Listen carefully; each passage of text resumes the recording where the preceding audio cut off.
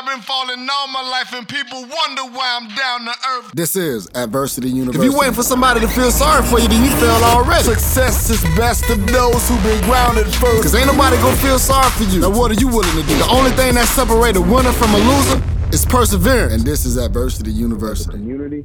Why do we big up so much these athletes in our community, and we don't take the time to big up people that have, intelligence and smarts, and these kids that are actually doing well in school? You know what I'm saying? Like, we don't celebrate intelligence in the black community. We celebrate entertainment and we celebrate sports, and it stops there. It starts and ends there. And that's bad. You know what? I want to say this to that, because if you think about it, that's a form of systemic racism in itself. I won't say racism, but it's systemic oppression. Let me say that. That's a better way of saying that. So when you think about it, what's praised in our community are the athletes and the entertainers. Who's making the most money off of athletes and the entertainers? They are. Why? Basically, they're forcing us to believe that this is the only way to make it out. And the people that's, let's go back to the red line of what we spoke on. So you think about it. You got all these people, we don't have all the resources. We don't come up with, hundreds of thousands. Everybody in the community live paycheck to paycheck, and if they miss a paycheck, then they, at risk of losing their house, getting lights turned off, not feeding their family, things like that. But this is what happened. Okay, so if you see that the people that's coming out of your community, because we don't come from money. We don't have people that have money like that. So when you see that somebody made it out of your community and they went from $0 to $1 million or 0 to being 100,000 or whatever the case may be, what it's looking like is that's the only way that I can support my family. I want to pull my family from out of this situation. This is the only way that I can do it. So you know what? I'm going to work my ass off so I can become that entertainer, so I can become that professional athlete, so that I can support my family. That's the first thing that we want to do, is support our family. Everybody want to buy their mom a house or want to do something of that sort. Right? That's what we want to do. We're not taught to, hey, you can get that from all different types of angles.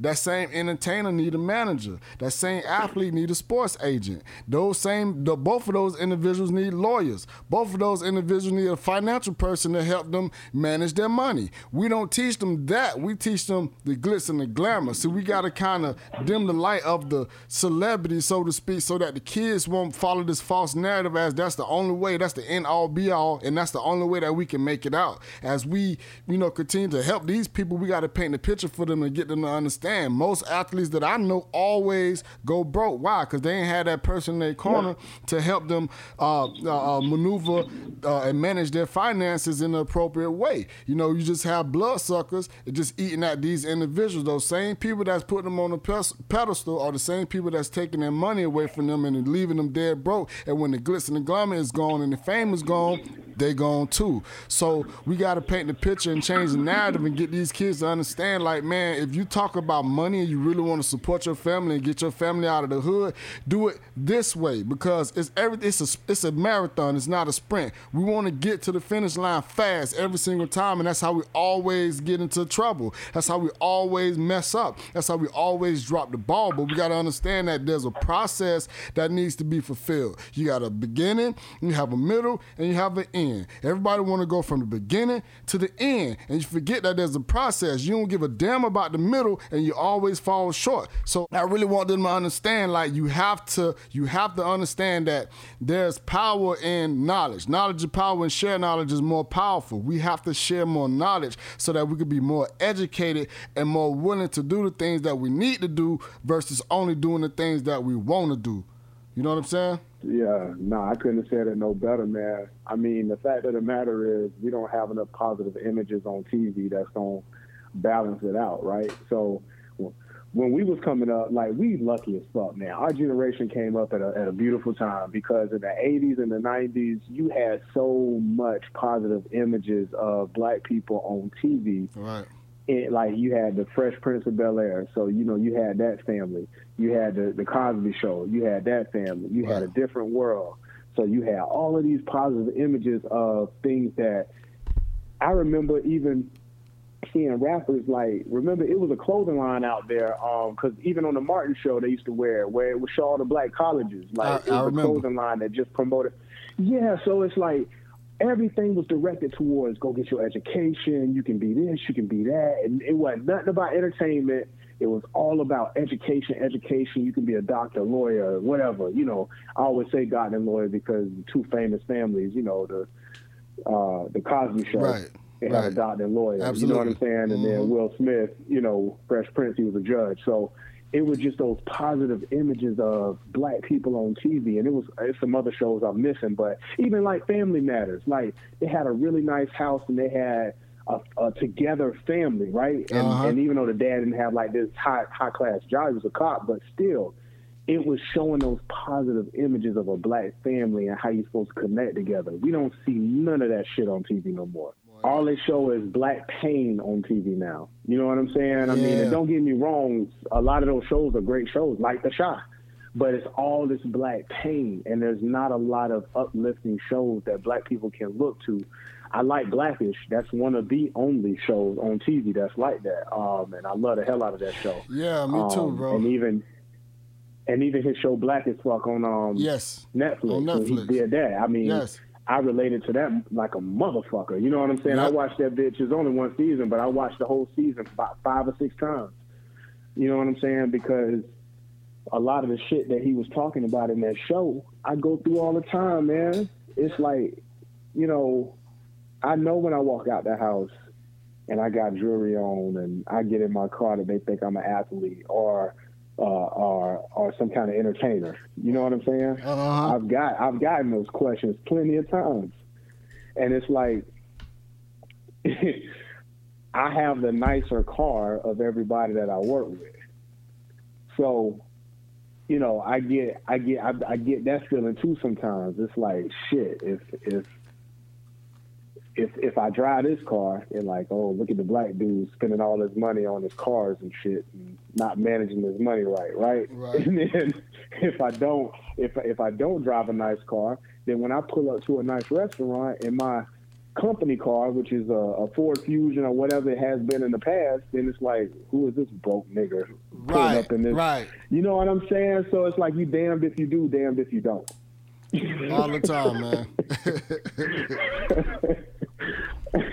But, you know, I just think we got to do a better job, man, of putting the images like you, like me, like DJ, like some of the other people we know that didn't go the athletic or entertainment route, but they still doing their thing. They still live in nice houses. They still drive nice cars. They still have families. They still, you know, can get out there in the streets and you know, be around everybody else and fit in. You know what I'm saying? Like it's a sense back in the day that you had to be a cornball in order to be legit and have money.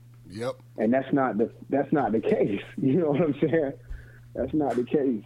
And you know what's crazy? The thing is, it's way easier to be yourself and you can still live like them celebrities. See, you know, they shining, you know, they swinging the shiny object in front of you and they showing you the glitz and the glamour side of it, but they're not showing you the struggle part of it. They're not showing you that, you know, if you continue to maneuver how you maneuver on the quote-unquote normal person's level, that you can live the same way or better than the athlete or the entertainer. You just got to know it. Again, knowledge is power. Gain knowledge and share knowledge. You know, seek out knowledge, you know what I mean? And people who have the knowledge continue to share that knowledge, man. Help uplift these brothers and sisters, and, you know, so that they can be great. You know, we got to teach people to be great instead of trying to teach people to want to look at us like we just this damn God. We listen, we all kings and queens. We all royalty. We all gods and goddesses. You understand? That's just what it is. Let's teach them how to maneuver in life, because all the other stuff, it just don't matter. At the end of the day, it just don't matter. And you understand what true happiness is. It damn sure don't lie in your bank account. Period. You know, so if you think that's gonna make you happy, then you need to, you know, think again. Period, point blank. What you say about that, Demetrius? Nah, you hit the nail on the coffin, boy, right there, boy. That was the nail in the coffin. Because I know for a fact that, you know, and it ain't even no cap, but, you know, I make more money now than I ever made before. And listen, when I tell you, I am stressed like a motherfucker at all times. You know what I'm saying? So that shit, don't get me wrong, I enjoy it when I can enjoy it. You know what I'm saying? But it don't take away, more money don't relieve your stress. No. But it does allow you, in the times that you do want to celebrate, it does allow you to celebrate a hell of a lot better than you did in the past. That's the good part. You know? So it's like when you see people post stuff that's got money on IG and social media and different platforms, it's like you see the celebration aspect of their life and it looks great. And that part is great. Right. But that part of their life only makes up, you know, when I travel, when I go out of the country and I'm, you know, at a nice 5-star resort and I'm sipping margaritas in front of a beautiful scenery, that only makes up like 3% of my life. Absolutely. The other 97%, I'm grinding. I'm stressed out at night. Can't sleep. They don't see that part, man. I mean, I go days, I can't sleep. I go to sleep 3 or 4 in the morning. I wake up 6, 7 in the morning and do it all over again. It's stressful. Honestly, if people was real honest with themselves, including myself, now I'm willing to take on the burden and the stress because I know it's a bigger picture for me and my family. Right. But man, to be a garbage man making $60,000, $70,000 a year, mm-hmm. That's a good life to live because ain't no stress in that job. You know what I'm saying? Mm-hmm. Like, outside of you know what you got to do, ain't no changing, ain't no difficult thought in the process. You do what you do, and after your route, ain't no more further responsibilities. As long as you don't go drunk or break the law, you don't have to worry about getting fired. Right. There is no like quota that you got to worry about hitting every quarter or every month, right? And you still making a good living for your family. Right. So that's a way less stressful life. Now, to say you're a garbage man, does that sound good? It may or may not sound good to people, but still, if you just look at from just from a lifestyle standpoint, mm-hmm. you have way less stress. And you make a decent living to have a nice car and a decent home. Yeah, I know a couple sanitation workers. I guess that's the technical term. My uncle is one. That's how I know. And making bank. I'm talking about 100 plus. Yeah. you make good money, but that's you gotta, because you have even like just to kind of go back to what we were saying. You know, garbage man versus entertainer and athlete. So you have, like, I know a few sanitation workers that make 100 plus, right? Then I also know a couple athletes that don't make that much money. So it's like, again, you could go into the direction that you think you'll be fulfilled, or you go in a direction that you know you could be fulfilled. I know everybody can take care of their family with $100,000+ or $60,000, as you mm-hmm. mentioned earlier.